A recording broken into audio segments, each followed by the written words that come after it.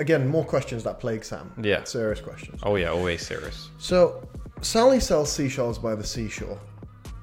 Sorry, what was the first bit? Sally. Sally. Yeah, Sally sells seashells I've by the never heard of seashore. that. Have you not? It's a No. tongue twister. But she sells seashells by the seashore. Yeah. And I don't know if that's brilliant marketing or if it's terrible marketing. Uh-huh. Because you're right where people are who are in desire of seashells. However, you're right, you're on the seashore. So you already have access to seashells for free.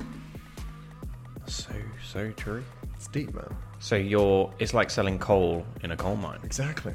People are there looking for coal, so sure, you're doing great, but people already got access to coal. They got access to coal, but you've got it ready to go. So she's got the seashells ready to go. Yeah. Whereas It's a small amount of if value I'm to around, have, I've got to like search for them. Yeah. People used to trade in seashells, by the way. Really? Wow. I would love to ask more about that, but Yeah. that's enough for a sound check.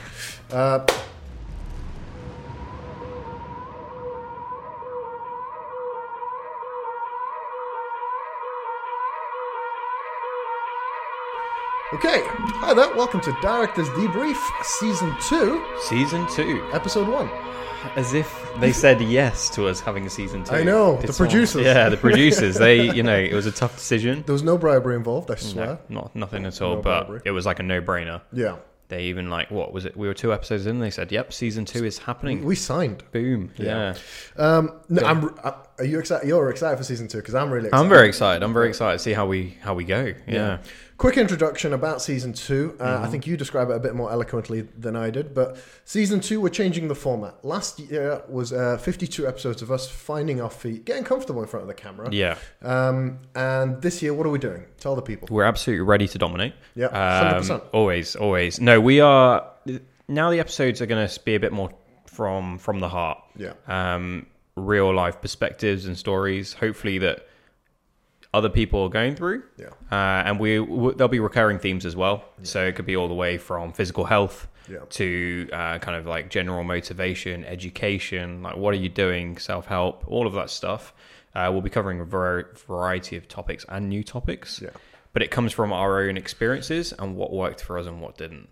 That's it. That's the bit that really caught my attention. And we touch on this in the end of the last season, but I think it's basically all the good decisions that you and I have made as young men. And all the bad ones. And all the bad ones. Yeah. What we've learned from them. And to sort of help people bypass some of the heartache, some of the pain that comes with it. Yeah. But it's interesting because of what we're going to talk about today, but there is an element of you have to find out for yourself a little bit, but use this as perspective before you do. Yeah. So for some examples, we're going to be talking about physical health, mental health, foods that are good for you, supplements that are good for you, where you should invest your money. Not in terms of like, the S&P 500, but you should invest in your mental health. You should invest in your physical health. These aren't things you should be thinking you can get away without. Yeah. They're really important for you. Absolutely. And I think a lot of this is going to go be our aha moments, right? Those moments where we're like, wow, that works. And all we're trying to do, none of this is advice, but it's to give our perspective so that people can probably get to that aha moment sooner. Yeah. Or when they do, it makes a lot more sense for them. That's it. I think it's about being able to easier identify the aha moment. Because now that I'm thinking about the topic we're talking about today is sort of physical health. Yeah, sure. And around that. But my aha moment, I've only realized looking back maybe 4 or 5 years. Yeah. So hopefully the sooner you identify your aha moment, you can double down on it. Absolutely. And you keep having them as well, right? All the time. You keep veering in and out of them. So physical health. Yeah. Is it important to you? To me, it is so important. It's gradually grown in importance for me over the years. And recently it is... Where did it start?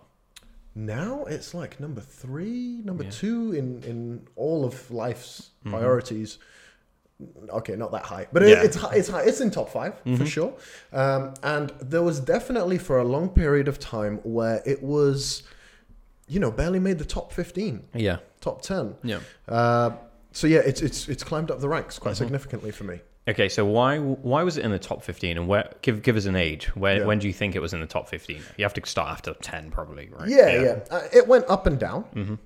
There was a point in time where it was really low in the list of priorities. I think this was a younger and naiver Sam, where, you're 16, 17, you can eat takeout every single day, or you can eat unhealthy. I had a job quite early on, so I was eating unhealthy because I went to college from 9 to 4 and I worked 5 to 9. Okay. So on the route, I'd pick up something super unhealthy. Yeah. But I was... What would that be? Like a chicken burger. Chicken burger and chips. So fried stuff. Yeah. But the thing is, I would get... I would get unhealthy food and I wouldn't gain weight. Right. Physically, I didn't feel I didn't look any different. So I thought I'm absolutely fine. Yeah. And when I look back, I can see patterns of that building for years and years and years of me eating unhealthily, not putting on weight, and thinking everything is fine. Yeah. But deep down, I lacked energy. I lacked, I sweat. I was just constantly sweating. Yeah. I don't know why. I was just constantly sweating. Right. But I just generally felt unwell, and I didn't feel like I had the... Like mentally, it affected me mentally too. And again, not towards illness or anything like that, but it again sort of impacted motivation. When you don't have the energy to do anything, it's way easier to just kick back and like, I don't want to, I can't be bothered. Right. Okay. That's at its low. So I mean, we're talking about in physical fitness and so on. There's a few different aspects. One of them is food, what you're eating, and obviously one of them is the physical exercise you do, the movements you do, and so on there. So I say as a kid, you were naturally getting a fair amount of movement. You're just playing sports or whatever at school, running around, doing whatever. Yeah. You naturally get it, which keeps you lean, right? Well, all your friends are just taking you places. Like, let's go play football, let's go play basketball, let's cycle over there. Yeah. There's just constant excuses to go out and do it. You're kind of doing that on autopilot in a way. Yeah. Like, you may be interested in playing football, but you're doing it because everyone else is doing it. You're doing it there, and it's not really pushing you out of your comfort zone. So you're doing physical exercise without much intention. Yeah. Is that right? Yeah. I'm trying to think of a different word. But intention. Intention. Sure. Let's go with that. So that means that you're naturally staying in good shape because you're a kid, which naturally that's the way our bodies work. But you're just because of what you're doing, which means in turn you think you can eat whatever you want and nothing's going to change for you because you are different to someone who is overweight or obese. And you've seen that as a kid, right? You see other people who are like that, but you don't think you're going to be that. Because they do other things, or you don't even question how they're even overweight in the first place. Yeah, definitely. You mentioned you had a story you wanted to kick this off with. Yeah, I mean, I know we both got a bit of a background. And kind of when we had our aha moment. But it's a story I've not really told many people. Because I just don't know. It's an time of life that I really tried to put behind me. And when you do that, you try and get rid of any evidence that it even exists. So I was probably about growing up as a kid, I'm talking like before the age of 10 or before the age of 8, very slim Indian kid, just rolling around like quite bony, nothing really gone. And I'm not sure when it happened, but as a vegetarian, as a kid, so I made a decision to become vegetarian around the age of 7. Okay. I don't, there's a variety of reasons. People often question that I made it myself, but 100% myself. I remember my parents saying I shouldn't, or they were questioning why, and I decided. So with a vegetarian diet, it can be very carby if you're not careful. And I think as a kid, I went very much down that route. So, we have paneer in Indian food, it's Indian cheese. I was a huge fan of stuff like that, potatoes, so on. But I really went beyond the whole balance between physical exertion and actually eating. And I was I was very much into my food. I loved it. I remember desserts, anything. I was really big into it. I love my food to this day. But without me knowing as a kid, because you never realize it, you're not looking in the mirror as a kid, really. Just other than just shove something in your hair or something. You're carrying on. But quickly over time, I went from that fairly skinny Indian little kid to quite a overweight kid, like 10-year-old to 12-year-old. That was a real time where I was genuinely, you're looking at the photos, that was a time when I was genuinely overweight. At the time, was it on your mind as well? No, not at all. Okay, cool. Didn't have a clue. Didn't even think I was overweight at all.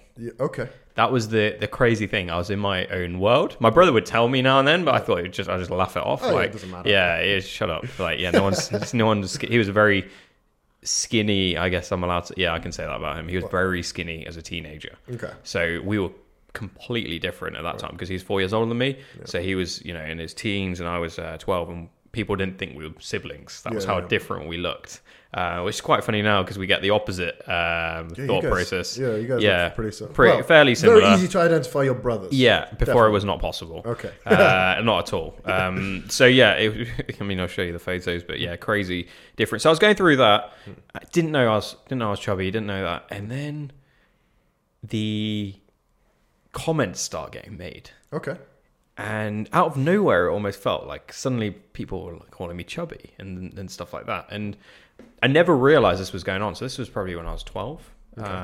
So I was just around year 7, year 8 time. I think that's about right. Yeah. And little comments came. I went to an all-boys school, so you get little comments and so on. And you rub it off kind of because it doesn't mean much. But then it starts to get to you. And you're like, wow, people are saying this. But I felt that my weight was similar to the color of my skin or the color of my eyes. It was who I was. And there was nothing I could do about it. You identified as a fat kid. That was it. Okay. and I couldn't do anything about it. Yeah. Like, that was it. That was who I was. Yeah, sure. Whilst I was going away, eating all the food I was doing, I hadn't put 2 and 2 together. Right. And it seems crazy, but come on, I was 12. I was 11, 12. And I didn't realize that me consuming led to me remaining this chubby kid. It's very indicative of what people are talking about now, of like a fixed mindset. This is what I am. Not this is what I am right now, or anything can change. Just this is what I am. Yeah. Which I would say you're completely the opposite of now. But it's curious and very interesting to hear that, back then you had quite a fixed mindset. That's something you identified as. And I mean, people would tell me to you get the odd joker saying lose some weight or whatever. I mean, it wasn't crazy thing, but for any kid, it's a bit too much to take. And I went through that whole process, and I was thinking, I need to change something. Yeah. I still didn't do anything about it because I didn't know I could change it. I was very upset. I think there was a period where it was like every day I remember hearing a comment, and it was just getting to me so much. So you're hearing these comments, right? Yeah. And is it so far removed from you that this is something you have any domain over? Mm-hmm. Okay. So, okay, cool. And maybe I started to understand that I could get there. Yeah. People who do exercise and so on. I remember watching iRobot. Yeah, okay. Right? Crazy. This is just a memory that I have. Yeah. And Bill Gates? Will Smith's opening scene, he's like absolutely ripped. Yeah. And he's just going in. I remember watching it. Yeah, I remember watching it, and one of the family members was like, someone's been working out. And I was like, what do you mean? I thought everyone looks like that. Everyone gets to look like that when you age to a certain level. You just look absolutely jacked. And they were like, no, he's been working out. Mm-hmm. And that got to me. I was like, oh, he's put some work in to get there? Okay. You don't just look like that. It's not like you turn 25 and you're absolutely in the best shape of your life. Can I just say something? Yeah. Up until this point, what you were saying, I respected that was your perspective, but it wasn't making any sense to me. Until I realized something. I've just put 2 and 2 together. Uh-huh. So I have the same situation. Yeah. And somebody kept telling, I think it was my sister, about Ryan Reynolds. Right. About how he lost baby fat on his face. Yeah. So I think in a similar way, I was just like, so I'll just wait for the baby fat to drop. Right. It will just happen, right? Yeah. I don't know if this was part of like my upbringing, your upbringing, where you just assume things just happen, or is it just a kid's naivety that you just think, I'll get taller as I go on. I'm not going to be 1 foot for the rest of my life or whatever, right? That could happen. But it's that. So I think a few things started to come together, and I remember it so clearly and vividly. Yeah. It was all there, and I was like, oh, he put work in to become fit, and then that will mean the comments stop, or no one's really going to say anything, and do that. And I hid the fact that I even had comments, even when I lost my weight, because to me, I didn't want anyone to know that was my reason. But obviously, there's always underlying things that get to you. But basically, my parents had a rowing machine in their house, cool. That no one really used. I think underlying they bought it for me. Oh. But they never said it. Had a meeting behind closed doors. Yeah, I feel there was something there, but I just never used it. Yeah. And I decided, as a very stubborn kid, it's one of the reasons I turned vegetarian very early on. And I decided I was going to get on that rowing machine and do 10 minutes every day. Okay. Right? Not much, but 10 minutes every day. That's smart for a kid. Because as a kid, you think you can solve it overnight. People still think they can solve I think it overnight. I tried.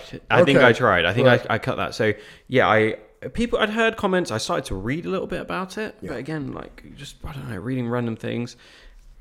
And without fail, I think for something like 3 or 4 months straight, I did not have a day without touching that rowing machine. Yeah? Yeah, and my parents were a bit worried that, like, I'd veered the complete other way. Yeah. I started to go on runs with my dad because my dad used to go jogging in the morning. Oh, cool. Started to join him. Used to have to wake up at whatever, 6:30 for a kid. That's just annoying. Yeah. If anyone, that's annoying. And yeah, so go for little runs with him. Started to reduce my portion sizes because I remember someone telling me that, you can just have 1 Weetabix rather than 2, which really started to impact things. And I remember all my goal was I had a little belly, as a kid, not a huge amount, but enough for me at the time. I just wanted that to keep going in, and I just kept watching it. Yeah. And as a kid, you're benefited by the fact you can lose weight pretty easily. Yeah. Put in some stuff. Yeah. Hey, thanks for listening this far. If you have made it this far, you'll know that we're not actually sponsored by Huel, but maybe in the future. But please don't forget to subscribe, do what you can do to push this episode forward and our future episodes coming forward. But look forward to the next one. I have photos from the beginning of my year 8 to the end of my year 8, and I look like a completely different person. Sick. Yeah, and yeah, it was crazy. It was quite ridiculous at the time. You see all those family members who just like, what have you done? All of this. And yeah, it's, I guess what the thing from there is I had that aha moment and I realized, I need to put work in to get to this position and that will stop that. And it's in my control. To get to that aha realization though, it doesn't sound like it was one thing. It sounded like a few things built up. That's so right. What are some of the bullet points here? If you were to summarize this, what would you say were the aha moments for you to realize that you needed to get into shape? I needed to realize that my current habits were keeping me where I was. Okay. So just like you said, your chicken burger every day after that. Pick it up en route. You need to realize what you're currently doing is not good for you, and that's what's causing you to be where you are. Yeah. So forget what changes you're going to make to your strategy. It's okay. This is not working for me. So I needed that firstly aha moment. I needed the realization from others that I was in this position. So a lot of people will say, "Oh, that's fat phobic" and stuff like that. It's a hot topic right now, fat shaming, right? Yeah, that's it. And funny enough, I feel like I can talk about this because I went through it. Yeah. It was the best thing that ever happened to me. Okay, fair enough. Yeah, maybe there's some underlying scars that are still there, but it was the best thing because it made me realize that I was there. I think I say my brother's probably one of the biggest to thank or not to thank. Yeah. But yeah, it's being more aware of where you are. Yeah. And sometimes we're not so self-aware. So having others to reflect on, I guess is the healthier way of putting it, is quite nice. But making sure it doesn't break you, and making sure you use that energy to. So I'm curious, did your motivations change at any point? Because I'm assuming at one point your motivation stemmed from you don't like yourself and you don't like the vision that other people were giving on you, the impression you had on other people. Yeah. You don't like that people are calling you overweight, chubby, fat. Yeah. But also you don't like being overweight, chubby, and fat. Yeah. So at some point you're working out to remove that. Yeah.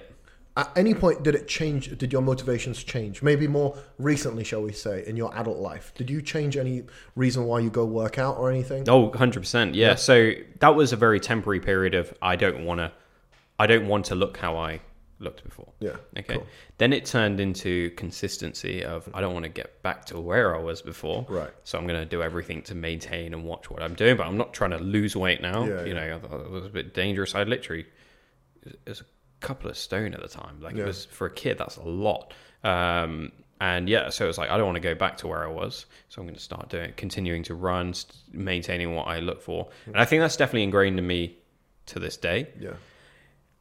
But I'll say that it didn't just mean that I continued to stay on a path of healthy eating and healthy living for the rest of my life. I did go through this period, as we said, you'd veer in and out. I went to uni and I probably didn't look after my health as well. And that reflected in how I felt and so on. And you get back into that aha moment. And it's like continuous realization as you're going on. Where I am now is... Hold on to that, because I want to exchange ideas on where you are now when I tell you about where I am now. Can we go through you? I don't know if you've got a... So that's the thing. I wanted to hear your perspective on the matter. I want to share mine. And then at the end, let's talk about where we are right now. Sounds good, Because I think we work out... I mean, you work out a bit more than me. Yeah. Come on, man. Your gym subscription says otherwise. But for very different... We work out similar amounts. Yeah. But I feel like for different motivations, that kind of align sometimes. But let's talk about that in a little bit. Yeah. I was a chubby kid, but I think it's kind of just within Middle Eastern and Arab culture to make comments like that. Okay. But this is where... How old were you when you were going through this? I don't know. I would say... It's hard to remember much of what happened when I was... Because I grew up in Sweden up until the age of 8. I remember a lot about that part of my life, but I don't really remember what people thought of me. I had but probably from the ages of 8 through to 12, 13. I would say I was quite chubby. Yeah. But it's quite common within Arab and Middle Eastern culture to rip into one another, and to just kind of poke jokes. And it's all usually meant with love. Yeah. But I was always sort of envious of when I was in school of the other kids that were sort of in shape or athletic or good at sports. Right. Because I played a lot of sports. I was generally pretty bad at most of them. But you enjoyed it, Yeah, so I wasn't particularly good at football, but my cousin played football all the time, so I'd go and play with him. Basketball was my thing. It was something where the baseline was sort of mediocrity. Okay. Football, I started off terrible. Yeah. And I felt like I had to work twice as hard to get to be average. Yeah. But basketball, I started off as okay. So I was like, I can get into this, I can play more of this. But weight, my physical appearance was never sort of at the forefront of where I sort of was. I had other insecurities in other departments, but weight wasn't particularly sort of one of them. Yeah. But I was never where I sort of wanted to be. I suppose... So you're talking about comments and things people made. Did anyone ever call you chubby, or did that never really? Yeah, I mean, I was always a bit of a... there's an Arabic word for debduba. Okay. It's tubby. Yeah, all right. Fat teddy bear. Little teddy bear. Yeah. Okay. But that was always kind of seen as a positive thing. Yeah. It was a cute teddy bear kind of impression that you sort of say. So I don't know how much of the influence came from externally. Because like I said, I was never in the best shape. I was never hanging out with the cool kids with the six packs and whatnot. Yeah. But I don't know. Nobody sort of called me out on it. But I do remember seeing, during that phase of my life, if we're talking about youth, during that phase of my life, I came across a website called 16 Week Abs. Okay. There's this dude in Peru just filming videos of him just doing 10 burpees and then jump to squats and stuff like that. Yeah. So I used to do that at home. And there's so many times of where I'm in the bedroom and my dad walks in and I'm just jumping and then I slam the laptop as if I was watching some, slap the laptop shut and no, I'm not doing anything. I was ashamed of working out. It was really weird. But yeah, I just always... Why were you ashamed? Huh? Why were you ashamed? Don't know. It's a good question, actually. Yeah, I don't know. Did you think someone would say no? No. Do you know what I think it was? I was really embarrassed at trying. Putting in the effort. Because if I gave up, they're like, ha, look at that schmuck. He tried so hard and he failed. So you didn't even want them to know you were trying? Yeah, exactly. Interesting. Right? I just kind of wanted to... I didn't want anyone to... I didn't want to give anyone the opportunity to think I failed. So no one can know I ever started. Oh, look, he's done it for 7 days and then he's exactly. given up. Yeah. Did you feel that in other things that you used to do? In a lot of things, actually. Now that I'm thinking about it, there's a lot of dots connecting here. Yeah. Harvey made a funny comment where I sing a lot. I'm a free spirit. I sing and I dance all around the office. I know. But it's funny because I always start off really high pitched. Yeah. And I don't have a high pitched voice. Okay. So I start off really high pitched. And Harvey made the joke of like, why are you always starting so high? Do you know why? Because from the get go, you need to know I'm joking. You need to know I'm not trying. That's why it's like, I never want like Oh, and then you get good. But you don't want people. I've not been practicing singing, unfortunately. That's not something I'm busting out. At your Wow, wedding, that's deep. But I think that's been kind of a commonality in my life for a while. And just a quick side note from the podcast. If you've made it this far and you're listening on somewhere like Spotify or Apple Podcasts, please make sure to leave a rating for us. It really, really helps us out. And if you're on YouTube, then please like and subscribe. It really, really does help. Thank you. Like, you can't know I'm trying. I have to get really good before I start presenting something to you. Interesting. Yeah. Wow. Yeah, I think that's kind of, the more I think about it, the more I'm like, holy crap, that impacts quite a few elements of my life. Do you think that's like from childhood, or? I'm trying to think back to like the root cause of it, but I can't seem to find anything. If I do along this season, that's I'll bring really it up. Interesting because it's crazy how that can be in so many, like even something as you singing in the office. office. Yeah, and the fact that I still do it, not so much with health and fitness, but now I think back, I don't take it well when I'm physically like, I don't know.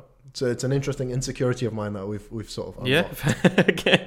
We'll just put that in a box for now. Yeah, let's repress that like I have successudly done over the past few years. But we'll bring it back later. But if we're bringing it back in terms of physical health, in terms of, I did try and like in secret workout, and then me and my cousin used to go running. So we I told him, I was like, dude, help me get into shape. He's always been like ripped from like birth. I think he was born with a six pack. If your cousin is how old? He was always, I think he's like 4 years older than me, 5 years older than me. So you'd always look at him like, this guy's just... Well, he was also very very talented at football too. So he's the guy I went to play football with. So he was very talented at football. So he kind of, and he was sort of, he's one of these people that can sort of can run unlimited amounts. Yeah, sure. So I used to go running with him. And then I started, and he was very supportive in terms of like, I remember when we were trying to, like, I was trying to lose weight and stuff in terms of eating healthy, and he was making sure I was eating tuna and, the high protein, good stuff. But nothing stuck, man. Like, nothing stuck until recently. Like, you've known me the entirety of the time where I've taken my physical health seriously. Because, big chunk of my time where I smoked, big chunk of my life where I smoked, and it was during that time where I was eating unhealthily too. But I still felt okay, and that's when I started to sort of put on weight. Yeah. But for me, it's the thing that I wanted to talk about in terms of like physical health is it's very rarely been about looks for me. I've always been able to easily fluctuate between weight. Yeah. So I can look skinny and I can look fat quite easily. Sure. I can't look toned and in good shape that easily. It takes a lot of work and effort. But the one thing that I did learn from my journey, my youth journey of fluctuating health, is gaining this confidence that whenever I wanted to, I could do it. Yeah. So for the month that I tried really hard running with my cousin, eating tuna, all that stuff, I did actually lose weight. Wow. I was looking in the mirror and I was like, okay, this is cool. But then I gave up. Yeah. I could never stick it out with for anything consistent. Why did you give up? I think it was complacency. I was like, that's okay. Yeah. That's not too bad. Oh, I'm doing all right. Yeah, I'm fine here. But also it kind of, I'll be honest, I think it caused some tensions with like family, because my dad would or my mum would put so much effort into cooking this meal. Yeah. And like offering food in Middle Eastern culture is such a huge expression of love. And yeah, it was kind of, I felt almost ungrateful. Like my mum used to put, still does, put so much passion in food because it's something she's offering up to her kids.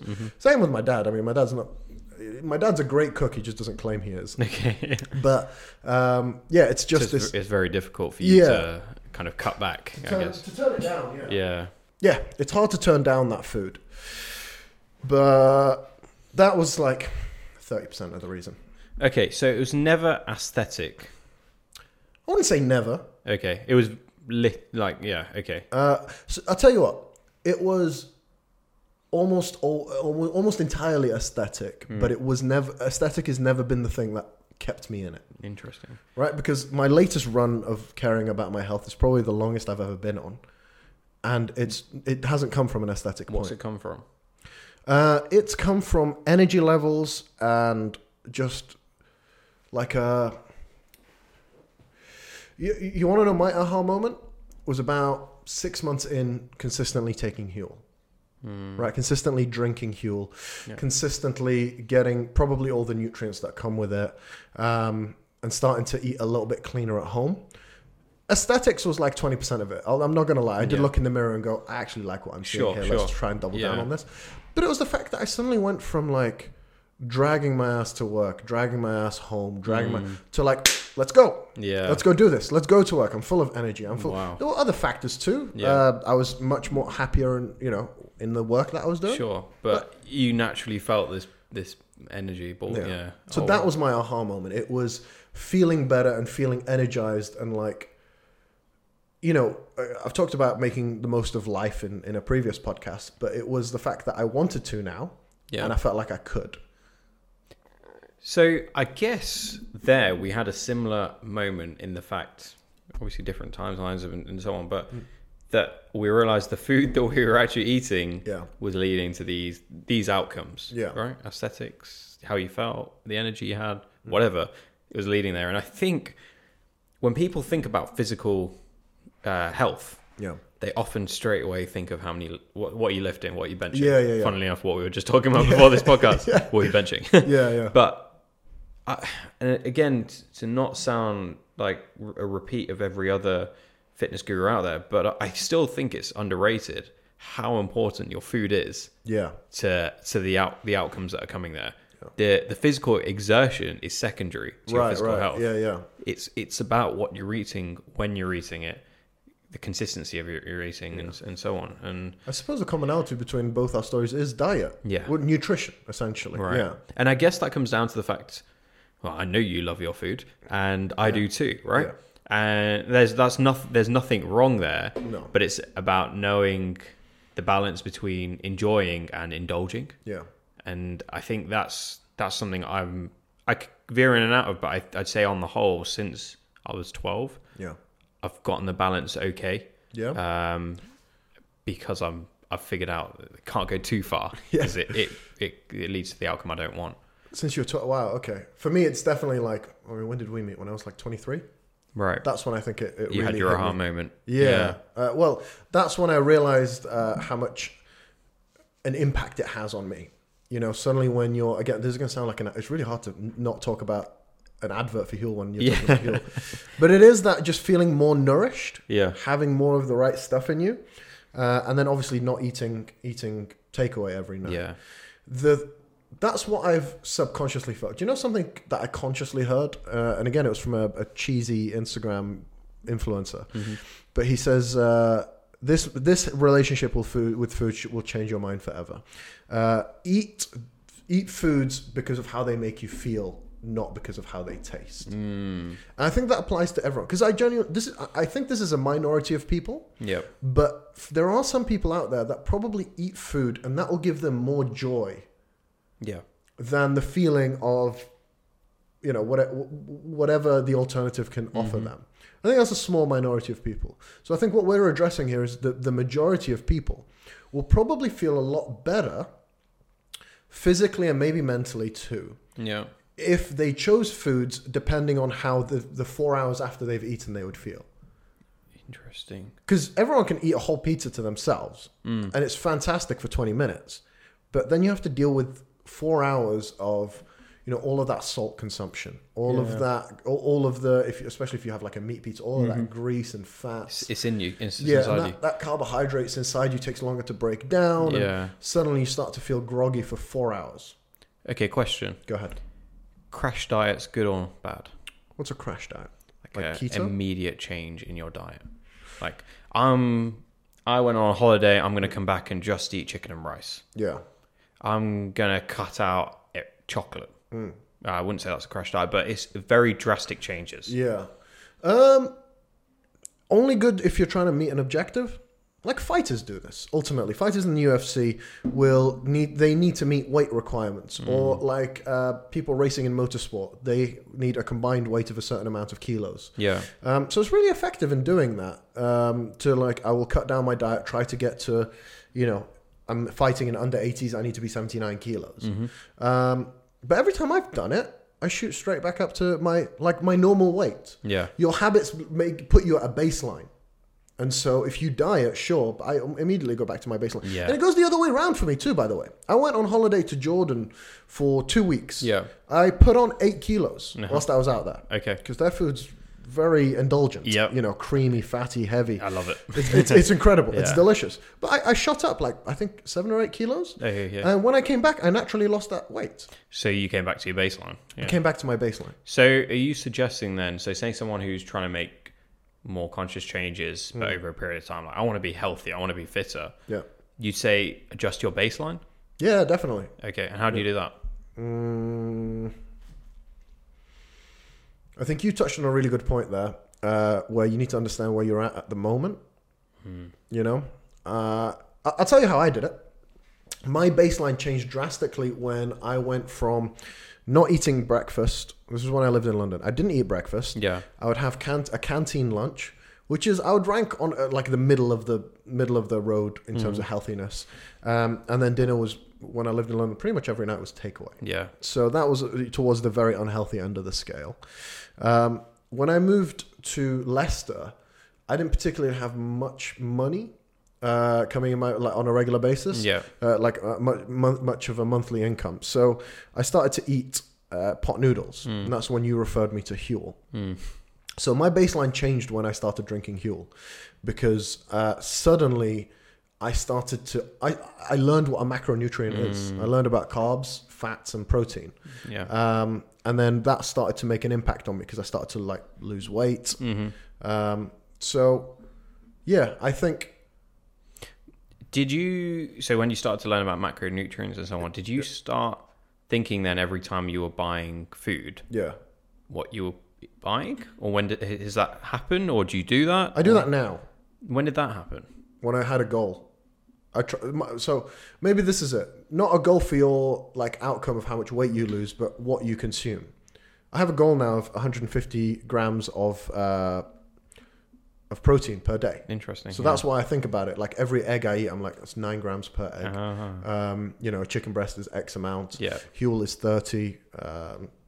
So it's made you more disciplined when you're food shopping, when you're out to eat. You're thinking of that. Yeah. How would you change your baseline? I think it's incremental changes. Okay. So it's making slight adjustments to things. I'll give you, sounds like I'm an old person, but sugar in your tea or coffee. Yeah.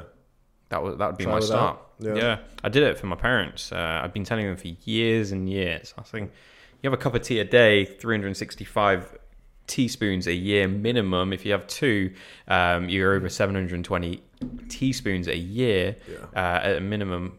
Come on.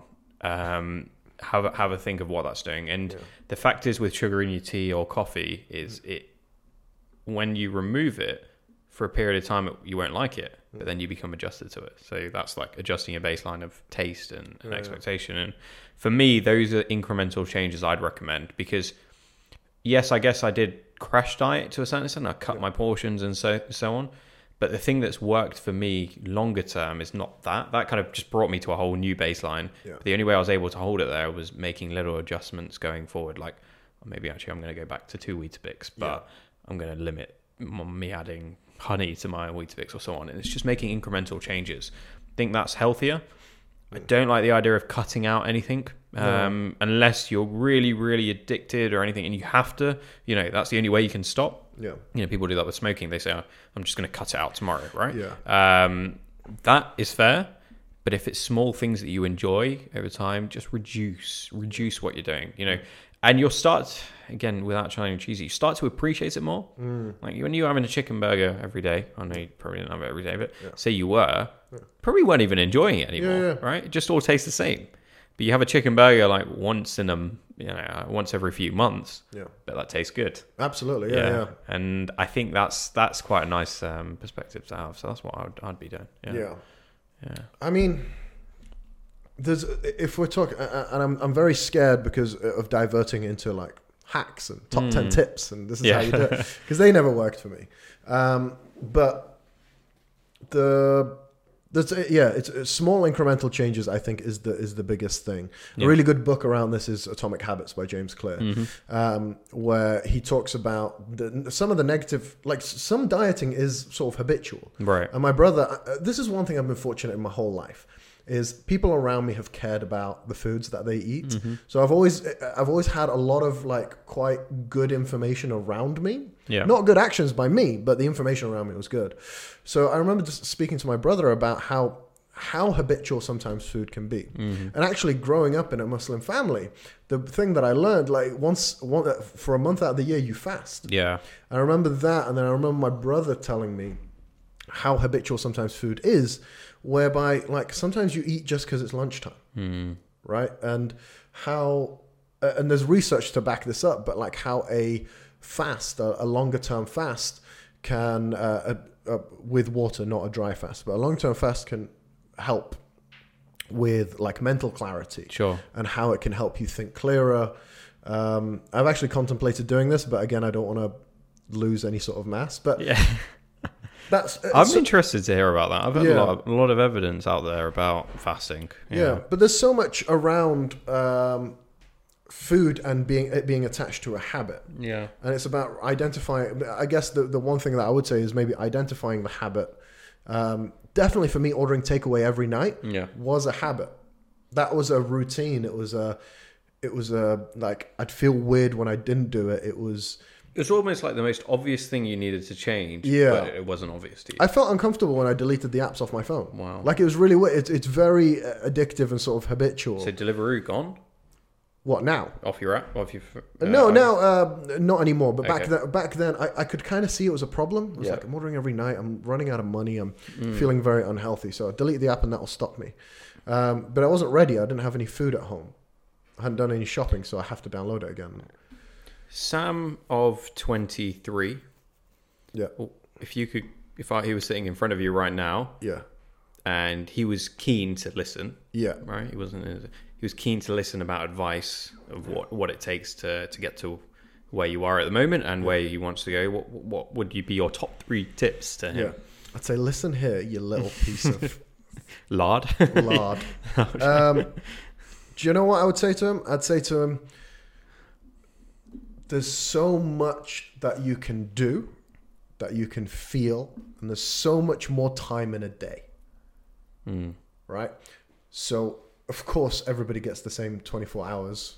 Cancelled me. Yeah. Everybody gets the same 24 hours. But my 24 hours are so different from my 23-year-old self's 24 hours. That schmuck was waking up, was dragging himself out of bed at 7 a.m. Yeah. And then he was dragging himself to the shower, dragging himself to work, occasionally dragging himself to the gym, and then dragging himself home. And it was just this rut and this cycle of a bunch of bad habits. Right. And I would tell him, look, it doesn't have to be like that. Okay. You can I woke up at 6 a.m. today and I felt fantastic. Yeah. I also had bad sleeping habits, but we'll discuss sleep in depth. Sure. I'd tell him, look, it doesn't have to be like that. You can wake up feeling good and feeling energized. You can you can feel good after eating food. Eating food isn't the closing chapter of the day. You can have dinner and then you can go and play video games. You can go and do a bit of work or go to the gym, work out. That's not the end of the day. And all you have to do to achieve all of that is drink Huel. No, I'm kidding. Sponsor us. No. And here's my referral code. No, all you have to do in order to do that is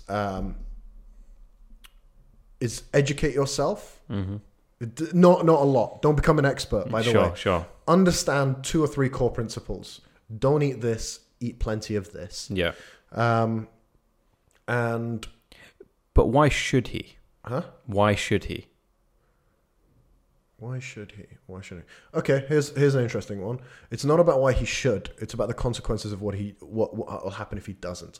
And I learned that very recently. I learned that very recently when, unfortunately, my grandfather was ill for a relatively long period of time, about 2 months, and he stayed in the hospital. Now, obviously, he's considerably older than me, but when he came out of the hospital, his muscles had atrophied so much that he struggled to move. Yeah. Now, muscles atrophy regardless of age. It's just about what rate it happens. Mm-hmm.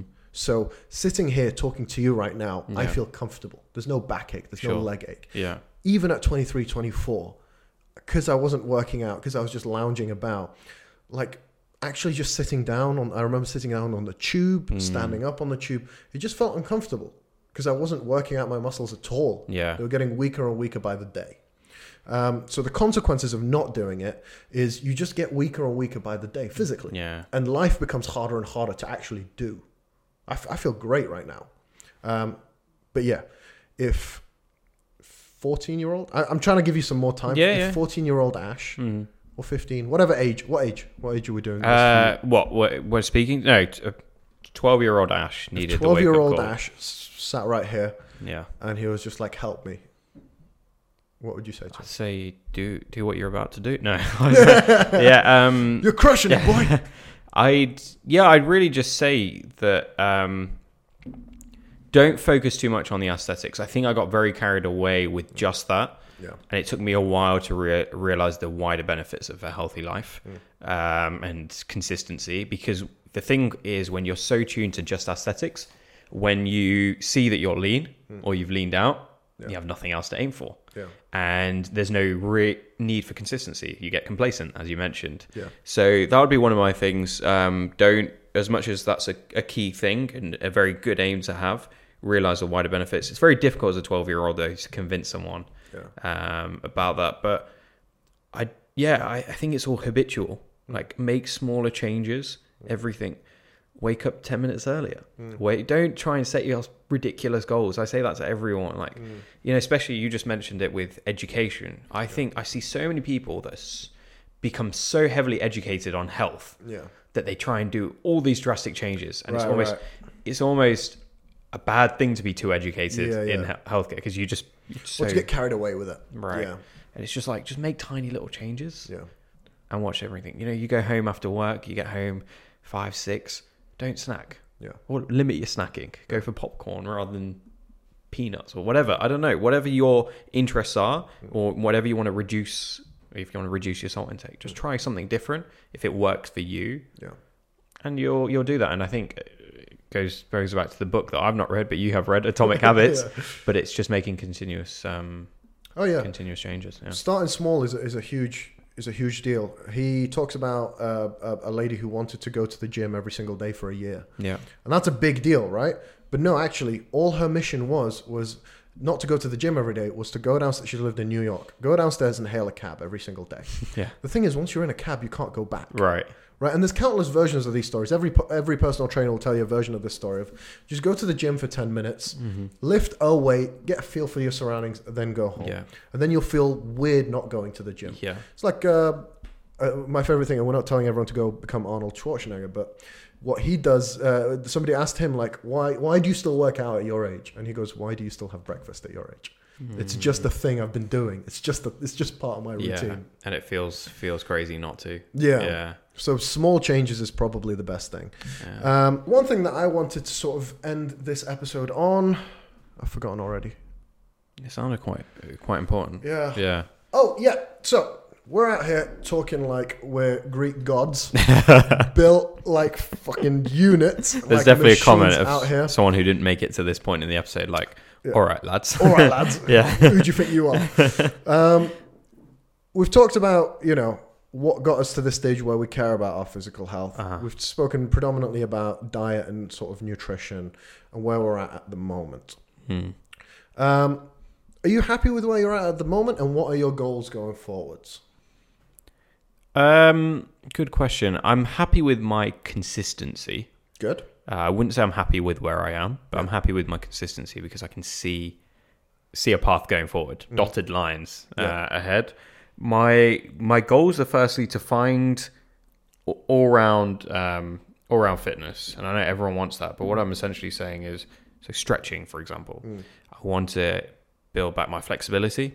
I'll keep this as a target episode. That's one of my targets for the next 12 months, certainly, because I'm concerned about injury now. I'm concerned about, as we age, making sure that things still work well, because the last thing I want is to have an injury and then to have to give everything up or give up the things that matter. So yeah, certainly that's something I'm not happy with. But overall, that's where I am, and continues to do it. And for me, I just love the idea of just PBs. It doesn't have to be what you lift. It could be just how many press-ups you did, or how long you held a squat for, or how many burpees you can do. Just something to keep going. That's nice. It's the best piece of... Sorry, it's just come to my mind, and we're really running out of time because we've got a meeting after this. Yeah. But it's find out what about it you can love. You don't have to love diet, nutrition. You don't have to love exercise. Right. I learned I don't like running. Right. I love monitoring metrics. Gamifying it. Strava. Suddenly, I went from hating running to if I increase my pace, then I run out of breath in 2 minutes. Yeah. If I slow down my pace to a bare minute, I can run unlimited amount. Right. But it's not at a pace I want. And suddenly I was playing this game in my head where I was like, right, we want to do 5K in 25 minutes. Right? So I'm thinking I need to average a 5-minute kilometer pace. But actually, I can't maintain that for that long. So what if I started off really slow and then go a bit harder and then go a bit slow? It gamified it in my head. But you can apply that to everything. It's not just about, I have to love working out to go do it. No, find something in working, like you with PBs, sure. right? I'm sure there's moments where you're just like, I've got to go to the gym. Yeah. But you're like, actually, if I do this next week, I might be able to hit PB. Yeah, completely. Find the thing within it that you love. Yeah. And I think the funny thing, we both know it, and is competitiveness is okay. Yeah, it's a problem. That could be just with yourself. Like I say, PB, beat yourself, or with others. A light competitiveness is good and healthy because it puts you in your place a little bit. Otherwise, again, you get complacent, you get fixed in your ways and so on. It's like, actually, no, he's pulling his weight. I've got to up mine. And I'd say certainly in the last month since I've been back from India, you're seeing your consistency has been a driving force for me, where even yesterday we were all chatting after our meeting and I was like, I need to go. Otherwise I'm going to feel bad and someone's going to get ahead of me. That's what, because the people at the gym we go to have noticed it as well. Oh, really? We were on the assault bike. Yeah. And we had certain goals within certain time frames. And one of the guys there just comes, just before I start, just comes up and whispers in my, not whispers, but just says it in my ear, like, Ash got 27, and then walks away. And that was like, I didn't have a goal anymore. It was 27 or die. Yeah. And it works every time. It bloody works, they're funny. But no, amazing. Really good to chat about this. Obviously, first of quite a few. Yeah. Diet and nutrition. What a fast... We could talk about it all day, but absolutely. And what we're learning as well, I'm really keen as we go along. You've got a lot to share on that you give me off camera. Right, so back at you.